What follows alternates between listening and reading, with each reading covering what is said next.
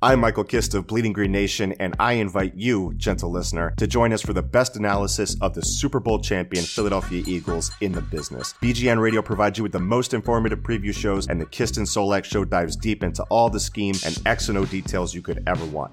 Plus discussions with the industry's brightest minds, including former NFL players, and press conferences from the Eagles coaching staff to keep you up to date and informed every step of the way. Subscribe to Bleeding Green Nation today. Fly, Eagles, fly.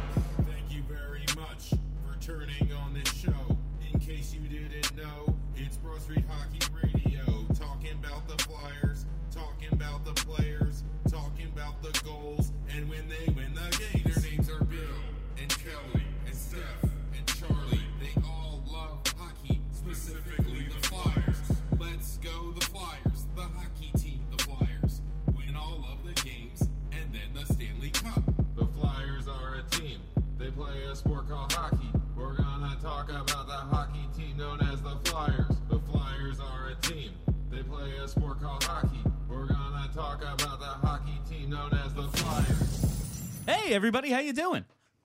Well, that's good. Welcome to Broad Street Hockey Radio. That's right, BSH Radio. Everyone is turning down their headphones right now.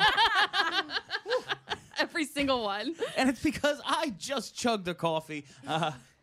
That's right, BSH Radio. We are coming to you live. My name is Bill Matz. I am your director of fun and games for the evening. We are here live, like I said, at the Wildfire Studios in this beautiful green room. I love it in here. If you are watching us on the Facebook Live, you can see us. Hey, everybody out there in Facebook land, just block all your parents with their political takes. You're only here for us. That's right. So let's. We got a lot. The Flyers. They did in fact score some goals this week, but not all that. They did not win the game, though. They did not win the game. Probably not the Stanley Cup. We're gonna get into all this. We're gonna start it off with the panel for the evening. First and foremost, my broadcast partner in crime, Stephalicious D, Steph Driver. I know I said I was gonna go to you last. No, because I don't have my opposite. quick hit at the ready. So let's talk about how this is not a playoff team. This is not a playoff team. Thank you and good night. She's not the best color man in the league for nothing, folks. I'm a woman, bitch. From theathletic.com, Philadelphia's #1 hockey reporter, Charlie O'Connor. Okay, so I get that everyone's frustrated with the Flyers. I really do. Totally understand that they're not winning, they're not playing well. It's all good. But it's not all bad. And most of the good bodes pretty well for the future. This time last year, well, maybe about 2 months, maybe like 10 months ago, we were terrified that Drew and Voracek were falling off a cliff. They don't seem like they are. Sean Couturier, who is still 24 until, I think, a few weeks down the road. December 7th, I believe. He's having a major offensive breakout season and is possibly a legitimate first-line center. Provorov is doing really well. Ghost still is playing like Ghost. He wasn't ruined by the scratches last year. Travis Sanheim's legit. Nolan Patrick looks good. A ton of relevant kids in the minors are all playing well. They're somewhere between like they're doing okay, like a Lindblom, or doing ridiculously awesome, like a Vecchione or a Martel or even a Myers when he's been healthy. Basically, all the players are underachieving. Talking guys like Wheel, Filppula, Weiss, Laterra, Reed, Raffle. The guys who aren't scoring, they're really not part of the future. And it's frustrating. It's frustrating to have two lines that just don't do anything. But most of the players that are pivotal to the success of this team over the next 3 to 4 years are playing pretty well, with maybe the exception of Konechny. He needs to get it going, and Simmons is kind of a mess right now. But like most of the important pieces are doing well. So even though this year is frustrating, I think things aren't bad on the whole for the future of the organization. The fly by herself, Kelly Hinkle. So, Charlie, would you say that you're ready to do that hockey? Got to do the hockey. That's what's up. This team is a roller coaster of emotion, and I'm exhausted, and it's not even December yet. Like, I start thinking that it's good, and then everyone's like, you're an idiot, it's actually bad. And I'm like, no, but wait, Charlie said it's good, right? And everyone's like, no, stupid, it's terrible. Aren't you watching the games? And I'm like, but I just want to have fun. We kept using Thanksgiving as a benchmark. At least I did. I kept using it like, okay, we'll know this by Thanksgiving. And like, we're not there yet, and I've already changed my opinion about this team 3 times. Like 7 or 8 times, Yeah. probably. Yeah. It's exhausting. Joining us this week as a special guest, I still don't know his last name. It's one of those He mysteries. just won't tell it to me. That means that you didn't read his athletic.com article. That's what Charlie said. Throwing on my spot. Also, I wouldn't actually say he's special. He but is. a guest. Yeah, he's I just a don't get guest. that a lot. He is. He is Kurt R. Hi, folks. Okay, so last week, BSH Radio's own Steph Licious D. Steph Driver announced And me. or told us all that on NBC Sunday Night Football this week, the news would break that the Flyers and Penguins would be hosting an outdoor game at Lincoln Financial Field in 2019. And I thought, hey, this is cool. This is a cool way to do it. Maybe they'll announce it. Like I assumed they would announce it during the game when, a lot of Philadelphia sports fans would be watching, and they'd lead into it in a commercial. There'd be this cool montage. It'd be awesome. And people would be like, yeah, and hopefully it'd be happening while the Eagles were winning, and everyone would be pumped. Instead, they very casually slipped it into this pregame show an hour before the game started at about 7:25. Dan Patrick announced it just in the pregame show when everyone in Philadelphia was out getting hot wings and beer.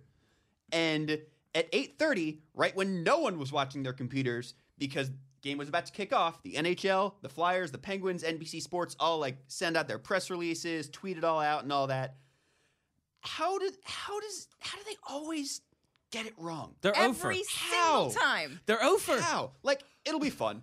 I'm just reacting because they could have done this so much better. It's We'll just all be like a excited about this game. softball. No doubt at all. Swing and a miss. No, you have this Every fan time. base who loves everything. We pack, we travel, we pack the stadiums for these special events. We do drafts, Yeah. everything. And Dan Patrick announces it at 7:25. Yeah. That's, And then they release it as... Steph Driver's announcement was better than Dan Patrick. Thank you. No, Thanks. because I didn't. My buddy just got looked down and got an update on his phone. And goes, oh, look at that! There's going to be a Stadium Series game, Flyers Penguins at the Link in 2019. I was like, I need more information. I guess I wasn't watching the friggin' pregame show. Somebody There's wrestling should read on Steph last Driver's night. Put it Twitter. in a commercial break Stop while me all the better. Philadelphia sports fans are watching. It's not hard. They also apparently announced it at the Flyers Wives Carnival. They I think teased they How it. are I they think. something. so bad at this? They're so bad. Marketing they're is not their so strong suit. bad. No. Yeah, they were pretty much just like, hey, something's going to happen on Sunday. And everyone was like, yeah, we already know. Because Steph already Because Steph told told us. everyone. But then, yeah, they still somehow messed it up. I just hate that it's at the Link. It's I think annoying. I think they're so bad at football stadiums. I don't like football stadiums for the Yeah. outdoor games. Trying to get more seats. Yeah, it's huge. what it It's is, just a but- bigger venue, but they just don't look as good. All I've right. never been to one of the outdoor games. Oh, Never been. We're going to Nor fix have I. that shit. I think we yeah, have I to. got save the orange tux for just one more year. No, the orange the orange tux is dead. 0-3 at outdoor games. Gotta get it a win before I kill it. I can't. So in terms of my all-time favorite Flyers, I guess I'd have to say Lindros is at the top because of what he actually meant to me.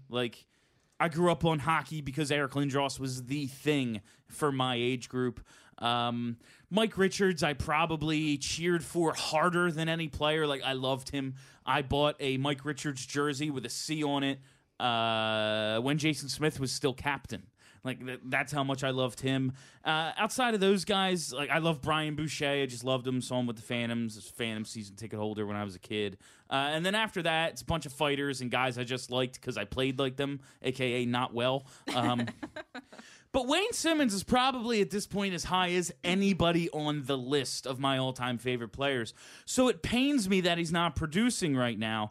But I'm seeing a trend that he's getting the benefit of the doubt that someone like Sean Couturier was never given by many in the fan base. And this isn't just Simmons. I'm seeing it with Konechny too. And I do it in my post games. I go, oh, Konechny was everywhere. He's going to get it going. Well, all right, they'll get it going soon. When? Because they need it now. When they get it going later, it's going to be too late. I need it now. And that's what I wanted to start the show with tonight is Want to talk about Travis Konechny, want to talk about Wayne Simmons, want to talk about the secondary scoring and where the hell it's been. Nolan Patrick, his goal was the first goal by a Flyers forward not on the Couturier-Giroux Voracek line since 2 Saturdays prior. It was 2 weeks in between goals by forwards other than the top line. And Patrick was playing on a line with Giroux and Voracek. I was going to say, weren't they out there? Yeah, like they the were out second- there. He Okay. just happened to get it. They also got goals from defensemen in that game, so they were the first ones. But It still lost. they still basically haven't had a goal by a forward other than the top line because Couturier was off it. He had just played on the penalty kill. This is concerning, no? Yes. Yeah, but you know what? This goes back to a lot of the frustration. I think a lot of what we're all kind of dancing around, which is like, it's the same thing that we've seen from this team for years. It's always been, there's no secondary scoring, there's no secondary scoring, there's no secondary scoring. It sucks. Like, I'm tired of this. In terms of Travis Konechny in particular, the dude is everywhere. He is doing every single thing right. Is this a PDO thing? Is this a puck luck thing? It could be. I'm sure. I mean, basically everyone not on that top line probably has a crappy PDO because no one is scoring. Yeah. So it's sort of hard to just pin that on like pure puck luck. But Steph, you're absolutely right. Like looking at the numbers that Corey Schneider's tracked over the last couple games, Konechny has generated 20 offensive zone entries in his last 2 games. He had 12 in one, 8 in another. 13 of them are with control of the puck. So he's creating through the middle of the ice. He's taken or directly set up 14 unblocked shots of 5-on-5 in those 2 games. He's creating shots, and he's taking shots. I saw a lot of people complaining after the Winnipeg game that, well, he was passing up on too many opportunities, and there were a couple times he did, but the thing is he still basically led the team in shots because even though he passed up on 2 or 3, he was still in the offensive zone more than anyone else. My biggest issue with his shot selection at this point is if your options are take maybe a shot in a not-so-great position. Yeah, that's fair. Or pass it to Weiss and Filppula, well, they're not scoring. Yeah. You are the only one who might get lucky. So put it on that. You are the best player on that line. Stop with that nonsense. Like, even the coach has recognized Dale Weiss isn't that good recently. One could argue he was the only player on that line. I will make that argument. I have no problem making that argument. As a defender of Val Filppula, I will say he's not very good. Filppula's been passable, but like he hasn't been good enough. When But he's no back one at the has, three, no one hasn't been good enough other than when top he's line. back in that 3C role, like steady. Okay, he's the third center because that's what he was last year. You had Giroux and Couturier, and then you brought in Filppula and went, oh, they have 3 usable centers now. And then when they had Nolan Patrick basically in that role with him, they were both the 2/3. They were your middle centers. Patrick comes out and Filppula falls off a cliff.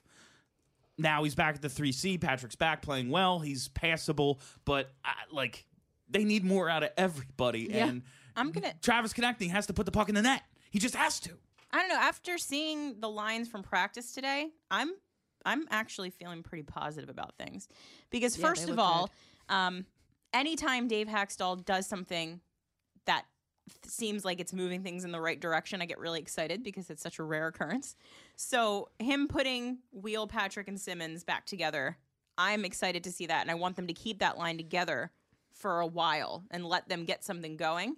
Because we've been saying on this show for a while that line needs to get back together, and Patrick probably needs something to get himself going. But I mean, I feel like that this particular iteration of the middle 6 is the most promising we've seen in a while. From what they have, yeah. Yeah, With- from these parts. 100% less Dale Weiss. Exactly. Yeah. Yes, that solves a lot of Dramatic problems. improvement. and to kind of piggyback off what Kelly said about praising Haxtell when he deserves to be praised, like we've been talking about for weeks about how Michael Rothel was probably the guy on that 4th line that was best served moving back up in the lineup. I think we all agree from a talent standpoint, like he's done it in the past, he's played up the lineup before, but it's not 0 points. It's not easy for a coach to look past the big 0 on the score sheet and say, you know what, I trust this guy's talent. That point total is not representative of who he is, so I'm moving him up. And Haxtell did it. I have to give him credit because I didn't think he was going to do that until Rothel started getting some type of point production. I think it's the right move because I think Rothel is talented enough to unlock the scoring talent of other players up the lineup. But I have to give him credit. I didn't think he was going to do it with Rothel just not being able to get a point. And when you look at role and minutes, it's not like Dale Weiss was setting the world on fire in that role. Like, okay, he's playing with better, like discernibly better line mates and doing literally nothing. At least, like, Michael Raffel at worst is better Dale Weiss. Like, he can forecheck. He's good in the neutral zone. And like, Oh, God, that hurts my heart. Seriously, like we were faces talking praise. we were talking about what he was doing for that fourth line a couple of weeks ago, and how basically all he did was create entries. Yeah. And now you have him and Konechny together. That could be something. Go ahead, Kurt. It was funny. I'd kind of thought, this came to me a day or two ago, I'd kind of thought Raffel, wow, he's been here 5 years, was basically Get it together, was basically Jesus. better Yuri Laterra. As in, if Laterra was like a lot faster, I could kind of see him being something like what Raffel is, but he's slow and not that old. He's like 29. I guess he's, by hockey standards, I don't know. I guess that's kind of old. Oh, I guess But, we should say what the lines were at practice today. Someone on Facebook just Oh, pointed yeah, out yeah, that yeah. I guess not everyone trolls Oh, Twitter let's all see day. here. with their- So it was just the top line. top line, Then yeah. Kelly, you said it was Wheel, Patrick Simmons, and then they just kept the line from Saturday together with Raffel, Filppula, and Konechny. Yeah. And then they have Laterra on line 4, and Weiss is scratched. Yes. So how much pressure is on Patrick right now? I don't think that much compared to some of the other guys like Travis Konechny and Jordan Wheel. Sure. I think that they're under a lot more pressure than Nolan Patrick. That is a great question, and I'm looking at Nolan Patrick's first couple of games back. And I'm not going to say I saw a different player.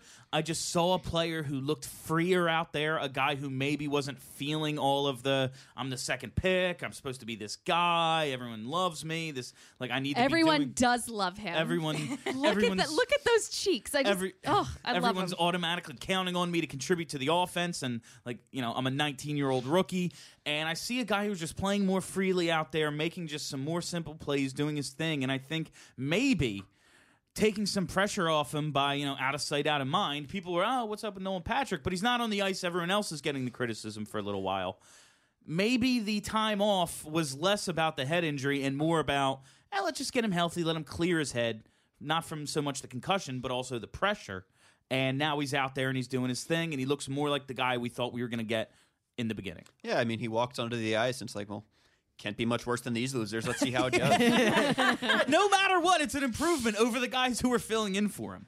No, like, and we go back to Dale Weiss.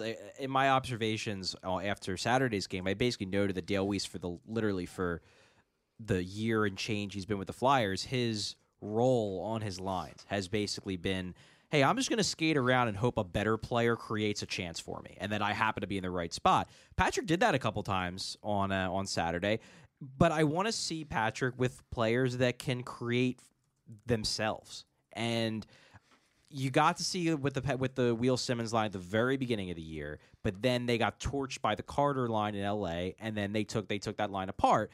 And the one thing I've noticed about Patrick, and it's one of the reasons why I'm not that concerned about him not getting off to a super great start, is that he's so good around the net. The skill set is just, it's so obvious when he's around the net with the puck. The thing that he struggled the most at has been like puck battles in the corners. He loses a lot of puck battles in the corners, and I think he's just not used to how much stronger NHL players are than they were in juniors, because in juniors he was physically dominant. And I think he's used to, like, that's how he would extend cycles. That's how he would create his offense, because people couldn't get him off the puck. He would go in the corners, and players would not want to engage with Nolan Patrick. Now, he's losing most of those battles. And that's one of the reasons why his puck possession stats aren't the best so far. But I'm fully confident that give him 2 years of bulking up and he will start winning those battles. You saw it with Couturier. As Couturier got older, he became a beast in the corners. But when he first was in the NHL, he wasn't that good at it, even though he was 6'3", 195 or whatever when he got started. Like, Patrick's going to improve there. But in the interim, I want him with players that can win those battles so that he can... And Simmons and Wheel are good players in the corners. They're good, strong players along the boards. And that's the type of... Like, Raffel wouldn't even be a bad fit with Patrick. Like, I want him with players who can actually do things rather than players like Weiss who just sort of wait for other people to do things for them. And we talked about that transition with Patrick, and that, he's not the fastest skater. He has depended on his size and strength for so long. Now he's out there, and you look at a guy like Jordan Wheel, who he is much bigger than, might be functionally stronger than Nolan Patrick at this point. That's an adjustment that you're just going to have to make, and put him with guys who can help him. That's a great observation. So Simmons is Oh boy. hurt. has to I've be. been hearing that, and that leads to the question: why is he playing? Yeah, I don't understand. Yeah, why you Get know, him off that's- the ice then. That's Yeah. exactly my reaction. 'Cause at first like, I this enough is enough. At first, I was, they're shorthanded on the blue line. They have all these injuries. And Jordan Wheel's hurt. All this Nolan Patrick's hurt. Now these guys are back. Simmons doesn't have to be playing hurt. Like, Yeah, I not to don't mention get that it. there are guys in the AHL who could slot in for him right now. Right? And it would be fun and good. So it's, I mean, I, like you, I was fine if, okay, he's nursing something. Maybe he pulled his groin. There's something going on with the lower body because he seems to be slower. But, okay, now sit because you're not doing anyone any favors. Now at this point, it's not the, all right, he went 5 or 7 games without a goal. He does Yeah. that sometimes. He's a streaky guy. Goal scorers are streaky. It's like 12, 13 games now. I guess their thought process is probably that, like, as long as he can sort of tread water at 5-on-5, even a 70% Wayne Simmons still helps them a lot in front of the net on the power play. That's the only thing I can think of, because you're right. You're watching this guy, and he's clearly not the same guy he was even game 1, and not even going back to last year. One thing I will say, though, I put this in the outline. It's not something I particularly love to say, but one thing this has gotten me thinking is I'm not worried that he's not going to improve this year. I'm not concerned about that. When he gets healthy, he'll be better. My concern is that this is a glimpse of what Wayne Simmons will look like permanently in his 30s. Yep. When he's not slowed down because he's dealing with a muscle pull or a groin injury. He's slowed down because he's gotten older. And I think what I'm seeing over these past few weeks is that he's not skilled enough to dominate if his speed and strength isn't there. And it's legitimately got me more leaning to we should probably talk about trading Wayne Simmons rather than signing him to a massive contract in his 30s. Charlie, welcome to the Resistance. Yeah, I've flip-flopped back on this. But if it is and if it is an injury and he's fine, like he needs to be out of the lineup Yeah. right now. Yeah. Like sit a week, sit 2 weeks and get better, because Yeah, no one ever this got healthier playing in the NHL. No. no, it's not going to get better. Not this way. And he's a guy with a target. Like, he's a guy, Yeah. he's a tough guy. He runs his mouth. He plays in front of the net. He plays in the greasy areas. Like, you're not going to be able to get healthy taking the beating Wayne Simmons takes. Yeah, it's time to sit for a minute. Yeah, and like I said, it's not like they're going to struggle to fill that spot. Right now, there are guys that could. I mean, Vecchione could come right up. Well, unfortunately, they would probably just put Weiss back in the lineup, and then Well- we're back to our same problem. Well, Weiss on power play 1. My concern you is joke, like, but yeah. I mean, Wayne Simmons' skill set. We say Simmons can be replaced, and I mean, at 5-on-5, he probably can. My concern is his skill set is on the power play is like so unique and hard to replace. Yeah. And they're so like, we've seen how much crap everything that's not the top line has been since the calendar turned to November. I think they may be concerned that like, even if, like you said, even if he's 70%, what he does on the power play, we're not finding that anywhere else. And the power play goes on slumps. It always goes on slumps, and it always gets better. I think they're thinking, this is going to get better. It always does. It always does. And at some point, it probably will. But is that going to work? Like, is that the best course of action here, as opposed to giving him 5 games, like, I don't know, 5 games off, just to toss a number out there and hope that everyone else can sort of find their footing in the meantime? well, Kurt, do you know who brought something to the power play that's similar to Wayne Simmons? Are we no. that far down the outline yet? No, I'm just saying Ryan it. White. Nice. There was That would be a Braden Shen. Braden it was Shen. a couple of years ago when Simmons broke his leg at the end, like with 4 or 5 games. Yeah, left. Ryan White was there. Ryan White filled I in, remember and the that. power play was at like 70% for like 3 games or something. I was like, oh, look at that! Net front presence. One of my favorite Ryan White things, and it was a little aside that Ryan White's name was not even said, but it was R.J. Umberger's exit interview after that year, which was like the end of his NHL career.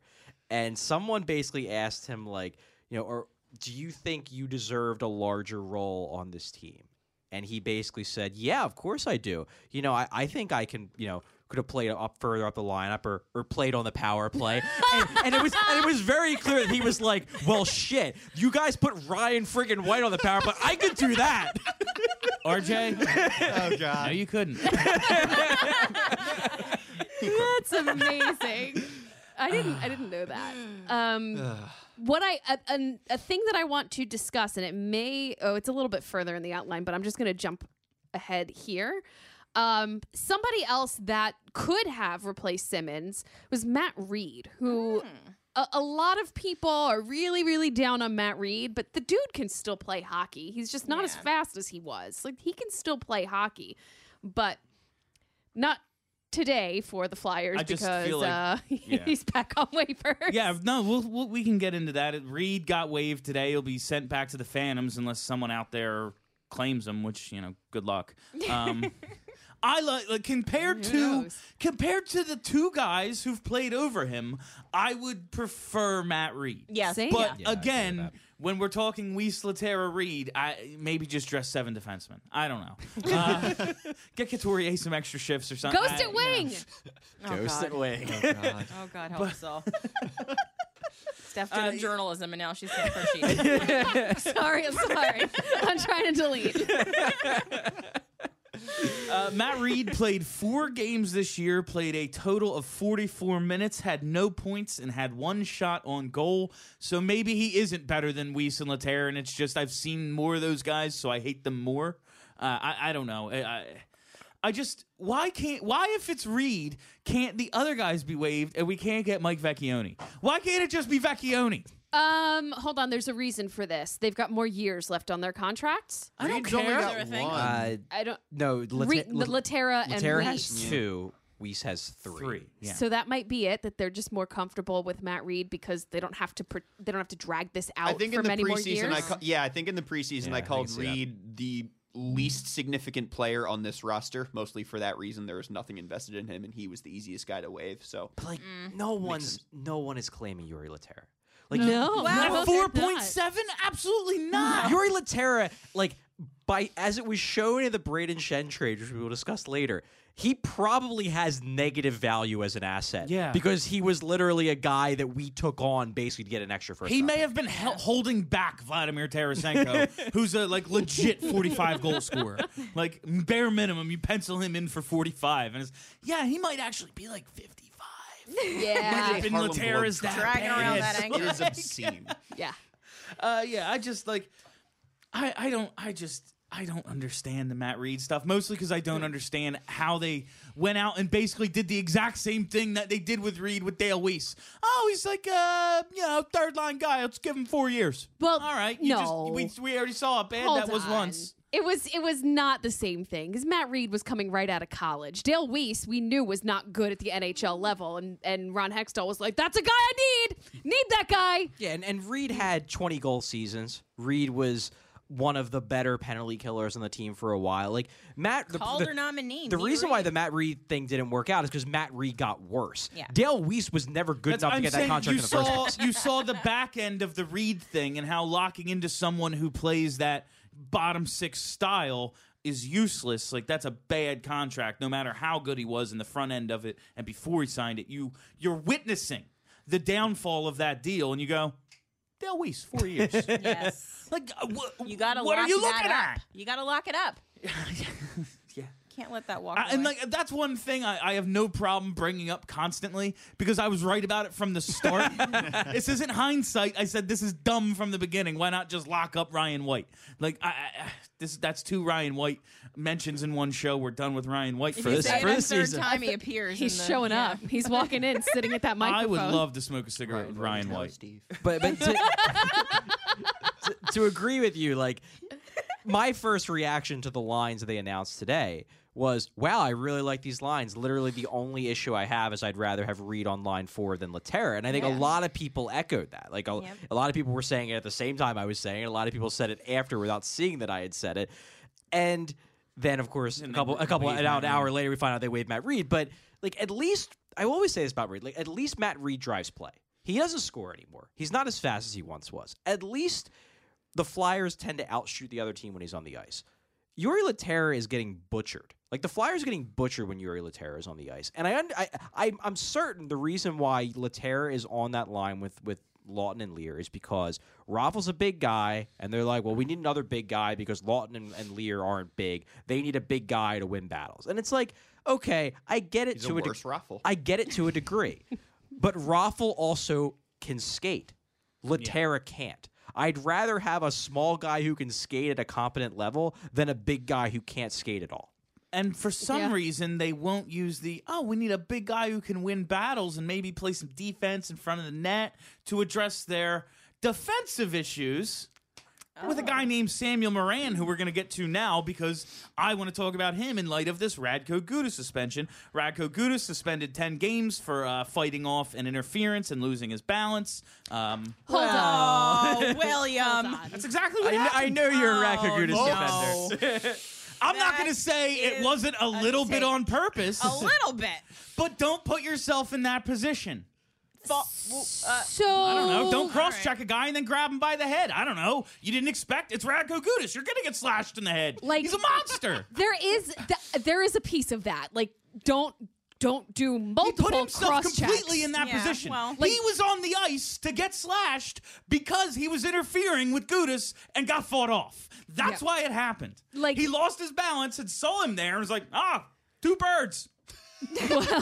Well, I agree to an extent. When I first saw it, No, I he was deserves 10 games. when I first saw it, I'm like, oh, that's ugly, but like I can understand why it happened. Yeah, Like, the GIF that went around Twitter that just showed like him chopping. Like if that was all you saw, you probably Yeah. thought like that should be 40 games. yeah. Yeah. And But I that think was that's not the what whole story. happened. Like That was not most the whole of Twitter story. saw Yeah. that Oh, gif yeah. and Right, was like, right. oh, Like what a he monster. straight And up it's looked him. like an executioner. It's like him. that's someone. If Radko Gudas had an axe in his hand, why the fuck would he have an axe? because they play on blades. Duh. If he had a gun out Most there, people it'd be don't know real. that. It would be real fishy too. Like I don't. Well, a good skater with a gun. Into sports. The only way to stop Radko Gudas with an axe is to give everyone else an axe. Well, you're talking about like the blade, like he's actually Happy Gilmore, except Yes. he can skate a little bit better, and he sort of knows where the shots are going. Oh boy, this show has gone off the rails. But yeah, Gudas is a repeat offender. He does dumb shit all the time. Even when dumb shit isn't his fault, he's going to get blamed for it because he does Yeah. plenty that is his fault. I'm not saying he didn't deserve the suspension.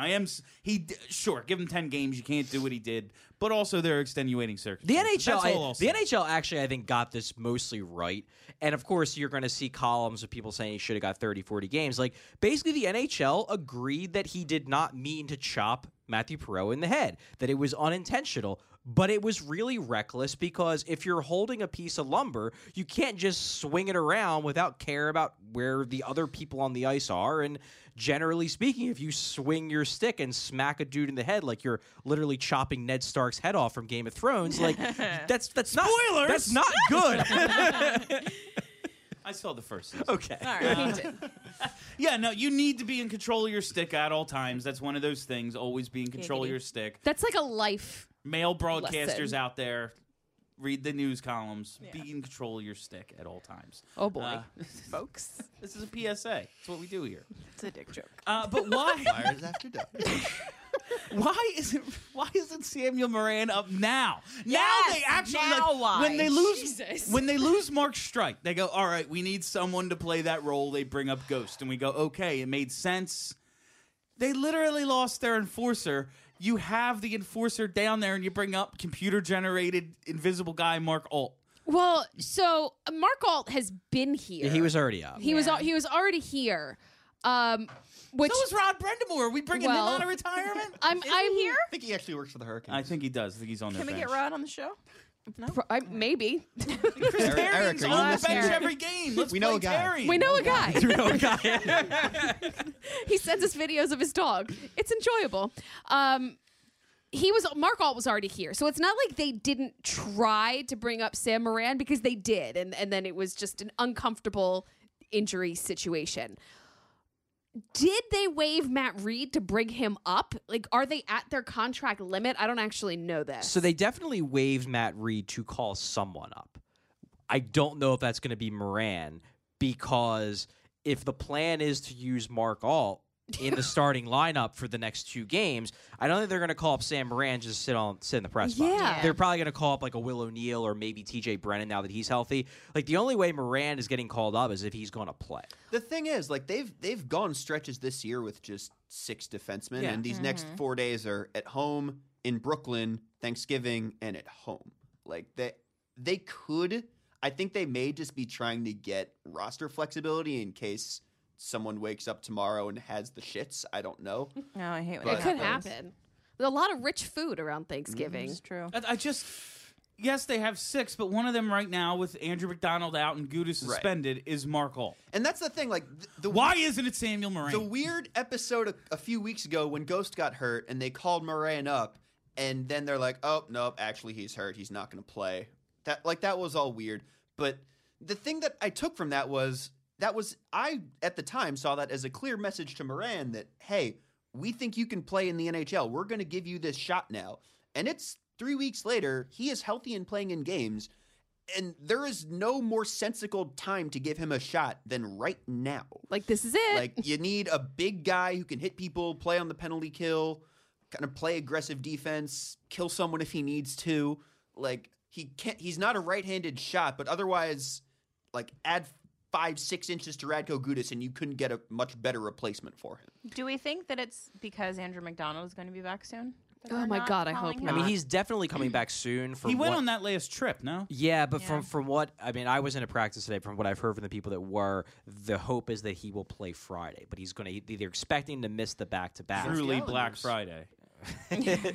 But like that is also another reason why they waived Reed, because like when McDonald is ready to come off IR, they were going to have to waive someone, because the one thing that like it kind of gets lost in the suspension because everybody's just focused on, well, Gudis is out for 10 games. Like when you're suspended, you still count as a roster spot. It's like a little You're not on IR. Yeah, it's Yeah. it's basically a punishment to the team that like, okay, we're going to screw up your roster flexibility a little bit by forcing you to keep this guy on your active roster even though you can't play him. So when McDonald came off IR, they were going to have to get rid of somebody. Maybe this is just them getting a head start on that. Do you believe that they believe in Samuel Moran still as an NHL player? Oh my God, they better. Do you think? That is my reaction exactly. No, yeah, I mean, sure. I can't imagine that they. He was drafted by Holmgren. This wasn't one of his guys. I know, but He's been down in the minors a long time now. Now they had an opportunity to bring him up, and they're yeah, not. to get the seasoning. Yeah, he's big guys take longer. Number one, what they defensemen say. take longer. Allegedly. Big guys take longer because they need to learn how to not rely on their size, which is what they've done for their entire careers. So like it's fine-ish. Like it's not fine that he is not playing over some of the other fucking bums that we have on defense. Didn't somebody do a thing on Moran in his draft class? Was it Namita? Yeah. Yeah. It basically it was saying that, you know, if he makes the NHL this year, he's still not like totally far behind his draft class, but we should probably recalibrate expectations for him probably maxing out as a second pair talent rather Yeah. than a first pair talent, because if he was a first pair talent, he probably would have made the NHL by now. That was basically the point. I Which I don't never- think is a controversial opinion. Yeah, I don't No. think No, so. I No. think No. I'm happy with him as a I second don't think pair. I expected him to be a first pair defenseman when they drafted him. Well, some people did. Well, I would hope the part of- Flyers did, or else why No, did you I take him in mean, the no. first Well, round? that's Paul the thing. Holmgren Like did, part of but- the reason why He whacked guys with his I've fucking never stick. been super high on him is because I think they took him too high for what I assume will be like a number 4 at max. But that's neither he's- here nor there that at was this a- point. He's going to be, Yeah. even if he's a second pair defenseman, he's going to be a first unit PK guy that can play the whole 2 minutes. That's they need. That's the thing is Like, I they need him just a feel lot. like they need his role right now, and they're still like nah. And that's why I wonder, do they believe in him at all as an NHL player? Yeah, I mean they tried to bring him up. Like they tried to do that. So because the injury isn't going to hurt his stance in the organization, I don't think. His clout. It may have annoyed them a little bit That he didn't tell them. Yeah. But I don't think that's going to like kill his chances of being a Flyer over the long term. It may be that they feel like he needs a little slap on the wrist to be like, "Hey kid, don't lie to us." But I actually think this is more the fact that I'm not expecting Moran to get the call tomorrow. Could be wrong. He might get the call once Reed clears waivers and they send him down. But the reason why I don't think he's going to get the call has little to do with Moran. I think it has to do with that they have been happy with Alt. And they are comfortable with him. And I mean, you could disagree with that, but I don't get the impression they have been dissatisfied with Alt. And it was like, okay, well, he's here. We know he can. We know he's passable at this level. Let's stick with the guy who we're fairly comfortable with, rather than throwing Miranda. How is that the organizational directive at this point? Mark Alt has nothing to do with what this franchise is going to be, but fair. we're comfortable with him because he can play 10 minutes. Like, Hello, Brandon Manning. Does the fact that he's a righty matter at all? in Maybe a their little. evaluation? It probably Maybe does. a little, because I think they So like. they don't have any. Well, Like, they he's like the only they one, like Sanheim other than right now Moose. playing the left. And if you call up Moran, but you want to keep those top two pairs the same, Manning, Ghost, and Yeah, yeah. Provorov, Haig, you'd have to move Sanheim to the right because Moran can't play the right. They got some time together in Lehigh Valley, right? Those two. Yeah, they played a little bit together. I mean, they all played together, yeah. but yeah, the pairing makes sense. It just kind of comes down to whether you want Sanheim playing the right. He can play the right, even though he's a lefty shot. He's got the puck skills to do it. It's just that Moran can't, because he has enough trouble with the puck when he's on his normal side. You don't want him playing on his offside. Okay. Yeah, I don't know. I think this is what we've been going back and forth on Twitter a lot about how if this team is good or not, and they're not really, but the process is good. And I feel like this is one of those opportunities that you have to move the process along. Like, sure, Mark Alt is fine. He's fine. He's a guy that plays hockey. Pretty much. But you could bring Moran up, and maybe he won't be as fine to start, but getting him more fine is part of the process. Like, we need him to be an NHL defenseman. Yeah. And if So he's not eventually- fine, well, hey, let's find it out. Right. Eventually, Yeah, you're like- going to have to get him in here Let's know. to get him to be an NHL. Like, you're not going to get to be an NHL defenseman playing in the AHL. It's never going to happen. No, at a certain point, So at some point, you got to get him up here.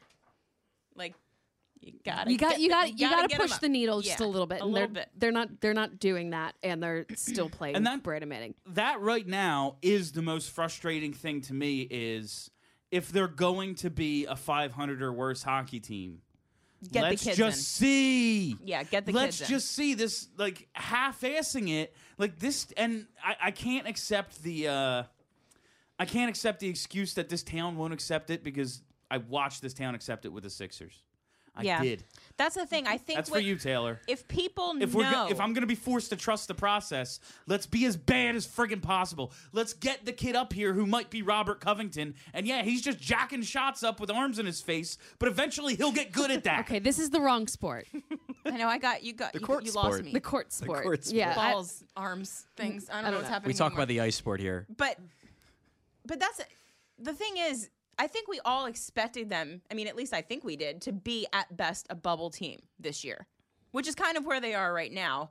But they're trending in the wrong direction right now. They're kind of moving off the bubble and moving way to the outside. So if that's where we're going to be anyway, let's just fucking get weird. Let's just start bringing kids up and see what happens, because the worst case scenario is they're second to last in the conference. Okay, that's where we are right now. And from Hextall's we perspective, might be last Are we? again. Well, if we're bouncing back, they're and like forth. 5 points out of the top of the Metro, but they're also last. Yeah, Like, the it's- Metro is this is ridiculous. a weird It's year. stupid. But like, yeah. you almost wonder from Hextall's perspective, like if this team is like middle, like around like the 30th percentile, 30th, 40th percentile in the league again, like it was last year, with basically the same roster, and you've got a prospect group that was by and large rated the best in the NHL this past offseason. How do you explain that to like your higher ups? How do you justify, yeah, we're making them watch this shit again? Like and when that gets when to- does the pressure fall on him? And that gets to the question I would I love asked to know earlier that. this season. Since Ed Snyder's passing, who are the higher ups? Who Yeah. I mean, does they- Ron they Hex- exist. No, they exist. But it's like a board. are they hockey people? Are they people who care Are at they all? Philly guys? No, shut up. Are they people who care at all? Or They is love it Brian just, Dawkins as much as we do. or is it just Probably not. No. Is it just Ron Hextall's in charge because he's our hockey guy? And like, does Ron Hextall answer to Paul Holmgren? Like, No. that's That's asinine. terrifying. No. Well, I think he does, right? Well, The- no. I don't think Paul Can Holmgren Paul has a real Holmgren job. fire Ron Hextall? I seriously doubt it. Dave Scott is like the new Snyder, Yeah, yeah. but he's not. He's not a hockey guy, It's right? not just him. It's like him with other people who make decisions. Holmgren, he's the president. He was quote unquote promoted. He deals with like getting the Ed Snyder statue in front of Wells Making Fargo Center. speeches. Like and doing like charity events and stuff. He's not in control of running. And He's that's an my assistant question. Like, if it's Dave the Scott regional and manager. some nameless board, do they care at all? No, because you can as long say a as the lot team about makes Ed money. Snyder. Yeah. He cared, and maybe they shouldn't care right now because Ron, when he got hired, told them, "Hey, it's going to be painful for a little bit. We're going to do some things. It's going to be a trust the process-esque kind of situation, and then we're going to have this great team with all these assets we accumulated." Maybe on the inside they know that, and that's fine. But if they don't, I want to know if there's any kind of other plan other than, we brought Dean Lombardi in. Maybe he can shake things up. Oh, God, please don't no. get me started. I have a hard time with this whole line of thinking, only because I don't think you need to be a hockey guy to run a team. I think that's a very hockey mentality. Actually, it's a very sports mentality. It's why Sam Hinkie was run out of town. I don't think that you need to be a hockey guy to run a team. You have to have the best interests of the team at heart, and the team needs to win for that to happen. The team is not doing that. So at some point, Ron Hextall is going to be held accountable for not having the balls to put the rookies on the team that should be on the team. In the end, it's just going to come down to money. Like the difference with Snyder was that, Snyder wanted to make money, but he wanted this team to win more than anything. So if he thought that the people running the team were not going to give it the best chance of winning, he was going to fire them. As long as the Flyers are still making money like crazy, I don't think that the Comcast people are going to be, in any itching hurry to fire Ron Hextall. But if the Wells Fargo Center starts being, 70% full and isn't selling 30% of their tickets, then that's a different story. Do you foresee a situation in which that could actually happen? Okay, well, No. I will say this. That place has looked pretty empty in recent weeks. Now, granted, the tickets are sold. Yeah. But at That's the some problem, yeah. point, people are just going to be like, well, I'm not going to these games anyway. Why am I continuing to buy these tickets? Yeah, that building is a tomb for long stretches anymore. It's very quiet. depressing. It's very quiet. I've hated that building for a long time now. When the Flyers Yeah. score, it gets loud. The But rest that's of the time, it. it's You a could hear a library. pin drop. Yeah, it's embarrassing. All right, quite so frankly. we have this show is going so fast. We've got 10 minutes left. we started did at that 32, right, Taylor? 33? All right. So we've got 13 minutes left. Yeah. And now this is Steph prompting me to get to the thing she really wants to talk about. Well, naturally. The team, like we said, is dying for secondary scoring. Nolan Patrick on Saturday, first forward in 2 weeks to score a goal other than G. Jake and Coots. You look at what's going on in St. Louis right now, and if you're a Patreon subscriber, you heard us talk about the best line in hockey right now might not be the Stamkov line. Might be Tarasenko and Schwartz, centered by yours, mine, and our favorite player, Braden Shen. Not yours. Not mine. Was the Shen trade a mistake? No. So I thought it was then, and I still think it is now. So Hold up, driver. no. All right. I let you talk first yesterday. I'm talking first this time. Okay.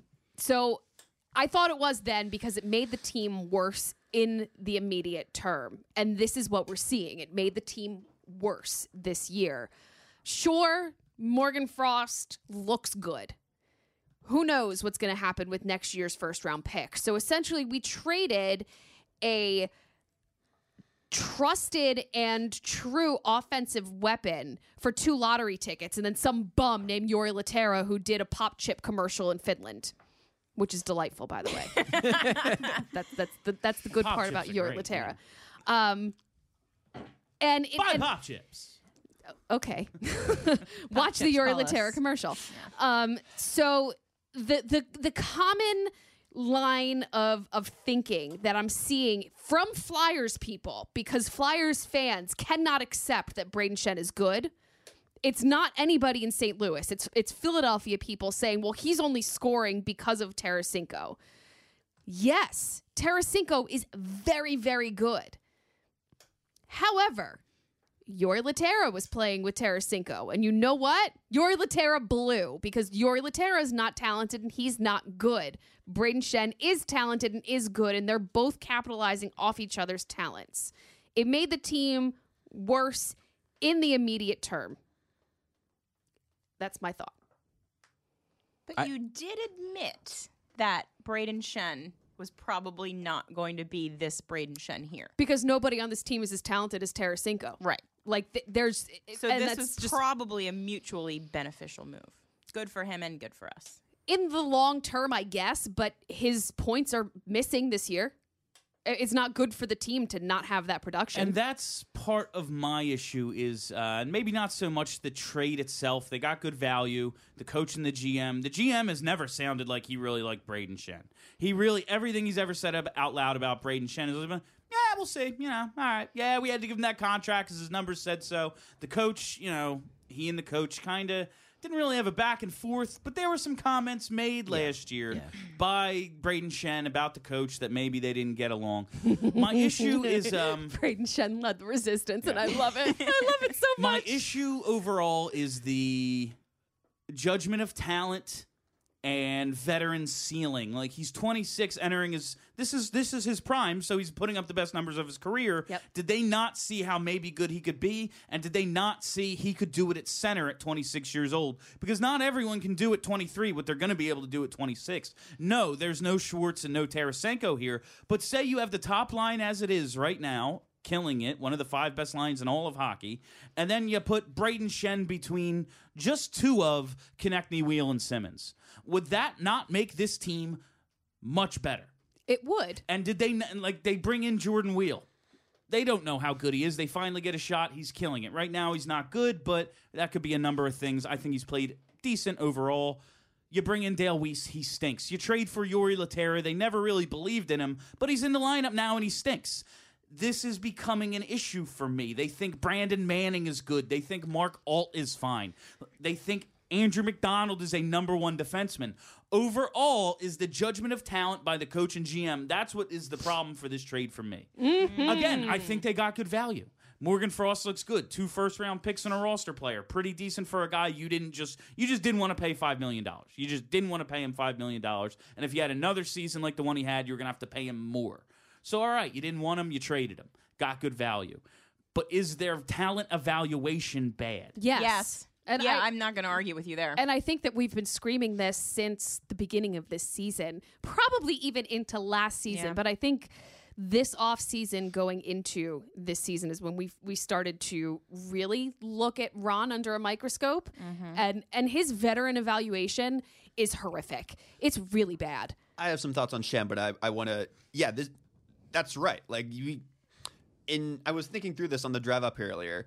In the 3 or 4 off seasons now, and 3 regular seasons plus this one where Ron Hextall's been the GM, I was able to think of one like real legitimate difference maker that he's really brought in at the NHL level. That was Radko Gudas, and even then he got like all the credit there, killed it. Got a little lucky because that was a throw-in because Gudas was injured that year. He was injured, he did not play that, again. yeah. Then he came in and all of a sudden, he's better than Braden Coburn ever was. This is weird. Yeah.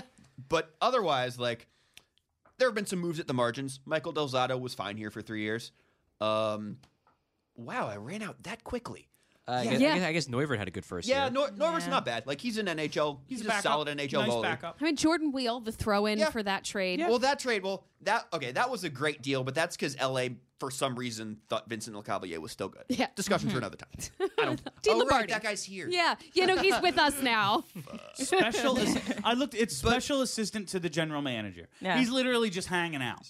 They're just sitting there shooting the shit like before He's the day Dwight Schrute. starts. Like, he brings coffee. Well, Here you the go, Ron. article article with him at The Athletic basically said he was like, if Ron Hextall needs me to do his dry cleaning, like, I'll drop it off. Like, God, that article made me so angry. yeah, there's a lot of things we can talk about But that. yeah, I mean, 3.5 Saturday. years, and I mean, he's clearly, objectively, absolutely done a great job replenishing this farm system. When Yes. he got here, it was dog shit. Like, Working with- 29th or 30th by any measure you Yeah. would find. This past offseason, ranked number 1 or number 2 pretty much anywhere you look. He gets a lot of credit for that. Yes. However, that's half the battle. That is half the battle, and it's an important one, but it's not everything. And if he can't prove that he can bring in even just like marginal difference makers at the NHL level, that's a problem. Yeah, and I mean, this is playing the game of NHL hockey. It's not, well, let's see how good our prospects do in the CHL. Let's see how our AHL team does. Yes, it's the trickle-down effect, or I guess the trickle-up effect, whatever. But at some point, the NHL is the one that matters. And if you can't evaluate NHL talent, whether they're already on your team or you're evaluating for a trade or to sign a free agent, like, you're not good at your job. It's entirely possible, and this may be sacrilegious to say, it is entirely possible that Ron Hextall ends up playing the Sam Hinkie part of this operation where the NHL team doesn't get anywhere. Obviously, it was never as bad as it was under Hinkie, but the NHL team never gets anywhere under him, and he's just isn't great at finding NHL-level talent, but he sets the pieces in place for the next guy. And if, in 5 years this team is really good, then we'll be able to have an argument about how much of a role Ron Hextall plays in that. But maybe I'm getting ahead of myself. I was thinking the same thing in terms of Hinkie and what the Phillies did with Arbuckle and Ed Wade, built the championship team, and then someone else comes in, puts them over the top. I was actually thinking the same thing today about Hextall, and I wonder if he's the guy. I still believe in him because what the cap situation he took over was a goddamn mess. The farm system he took over was a goddamn mess. And those things, his two top priorities, were fixed. But now we're looking at this NHL product, and it's kind of exactly like it has not improved since he got here. No. It has not improved at all. Okay, I want to go in on Brayden Schenn for a second. Oh, boy. Uh-oh. So Because we're mad, right? So, I absolutely 100% acknowledge that Brayden Schenn has been doing very well in St. Louis. I expect that to continue, maybe not at this level, but I expect him to have his best season of his career this year, considering how strong of a start he has, considering his line mates. However, I'm not totally on board with the idea that, like, the Flyers dramatically, like, that the Flyers could have foreseen him being substantially better than he was in Philadelphia, because I would argue that aside from like a 4-month stretch in the 2015-2016 season from like January through the end of the year when he was just fucking on, and he was like a point per game guy who was driving play. And Ghost got him in the playoffs. Who was that year. killing it. I mean, Schenn was awesome from like January through the end of that season into that playoffs. He was great. As soon as they traded Luke. But if you take that stretch away, I think he really in Philadelphia was a third liner at 5-on-5 from a production standpoint who was very good on the power play. If you remove that hot streak from his play, that's all he was. So at some point, you have to take a step back and evaluate the results that you have in front of you. And the results were telling the Flyers that Brayden Schenn was okay, but he wasn't a difference maker. Now he's a difference maker in St. Louis, and that's awesome for Brayden Schenn. We can discuss whether that's a line mates. We can discuss whether Brayden Schenn, after he got traded, was like, you know what, I'm going to give a big fuck you to the Flyers. I'm going to kill it this offseason. I'm going to go out there and prove to them that they were wrong for trading me. Who knows? Who knows what's driving this? But I don't think he would be doing this in Philly, and I don't think that, like, it would be better because we've talked about it. The Flyers have, when everybody's healthy, they have 8 top 9 forwards. Brayden Schenn is a top 9 forward. If he was here, they would have 9. But like, I don't think that they dramatically misjudged the true talent level of Brayden Schenn, because that would imply that Brayden Schenn was performing under his true talent level for like 5 seasons. So the question that I have for you is, did they need to foresee this? Whatever is happening for him, did they need to foresee it, or was his production enough? I mean, this is still 50, 60 points that they're missing out on a season by not having him on the team. I mean, it was fine. Like, Brayden Schenn was fine. It's just that I don't like the idea of, like, this is just another example of the Flyers not realizing what they had. Like, after a guy shows a certain degree of talent for 5 seasons, and it's okay, not drop dead amazing, but okay, I don't know. Like, can I really yell at them when they assume that was his true talent level? I The mean, thing let's I look will- at We're from Philadelphia Couturier. and we yell. I mean, we are. The thing I will yell about is because I was watching something, I think it was just a random Blues game the other night, and they asked him, like, what is up? Like, in between periods. They're like, what's up? Like, you were never this. Like, he's top 5 in scoring right now. yeah. Him and Jaden Schwartz, last I checked, were, like, tied for 4th in the league in scoring. They're like, how are you this good now? And the first thing he said, they let me play center here. We gave up on that. We were like, nah, he's just a power play winger. That's all he is. Like, why didn't we He let him play wasn't good center? defensively here. He wasn't. You have to be good defensively. And Sean to be- Couturier wasn't good offensively here, but we let him grow into the role. For the same amount of seasons. So, like, what if they tried the Giroux at wing experiment with Braden Shen as the center? That was the thought I had. So if we want to play the what if game here, and I don't know how close we are on time here. If we want to play the what if game here, if it's Giroux and Voracek and like Konechny or Simmons or Raffle or Wheel or someone else, and you have Shen and Couturier on your second line, how confident are you that Giroux and Voracek bounce back this year the way that they have? I don't think they would have. No. Okay, I because agree. I don't think they would have. like, yes, they'd be better with Shen here, but Giroux and Voracek being good again is more important to me than anything Braden Shen could have done. And if having Couturier on their line unlocks that, then like that's really important, I think. And I think that Shen was really like when he was with Giroux over the past few years, he was okay. Not as good as you'd hope a guy would be with Drew, and some of that is on Claude. Yeah. We know he had a rough past couple years, but really he was at his best at 5s when he was with Couturier. So, like, if you can have Shen and Couturier on the line, Giroux and Voracek on the line, if they were both going to be great lines, then yes, you want Braden Shen back. But, like Charlie said, he wasn't great at 5-on-5 for most of his Flyers career. And I don't know if having him here would change a lot about what's happening at 5s. And if we accept that this team's top power play is still pretty good, maybe a little worse, but not enough that we should yell about it on a podcast, like, Don't tell me what to do. I don't know. And that is all the time we have for you on Broad Street Hockey Radio this week. The only question we didn't get to is why is Anne LePerriere still the penalty kill coach? It's a really good question. I'm sure we could just go around the room. Everyone's answer would be a unanimous, I don't know. So, thanks for listening, everybody, and have a great week, Philadelphia. Happy Thanksgiving. American Thanksgiving. Are you ready to talk about sports? Who's gonna score a hockey goal? Our team. No one does more hockey than our boys. The Flyers. Broad Street Hockey Radio. Turn that shit up, you motherfucker. Broad Street Hockey Radio. Got the best fucking sports opinions. Hockey is a sport we talk about. The ice sport. We're partial to the Philadelphia team. The Flyers. Broad Street Hockey Radio. Turn that shit up, you motherfucker. Broad Street Hockey Radio. Got the best fucking sports opinions. Hello, I'm Spencer Hall from SB Nation, and I want to tell you about my new show, It Seems Smart. It Seems Smart is a show about people doing things that, for some reason or another, seem smart at the time. Those things might include doing a little cocaine and driving a bike up a mountain.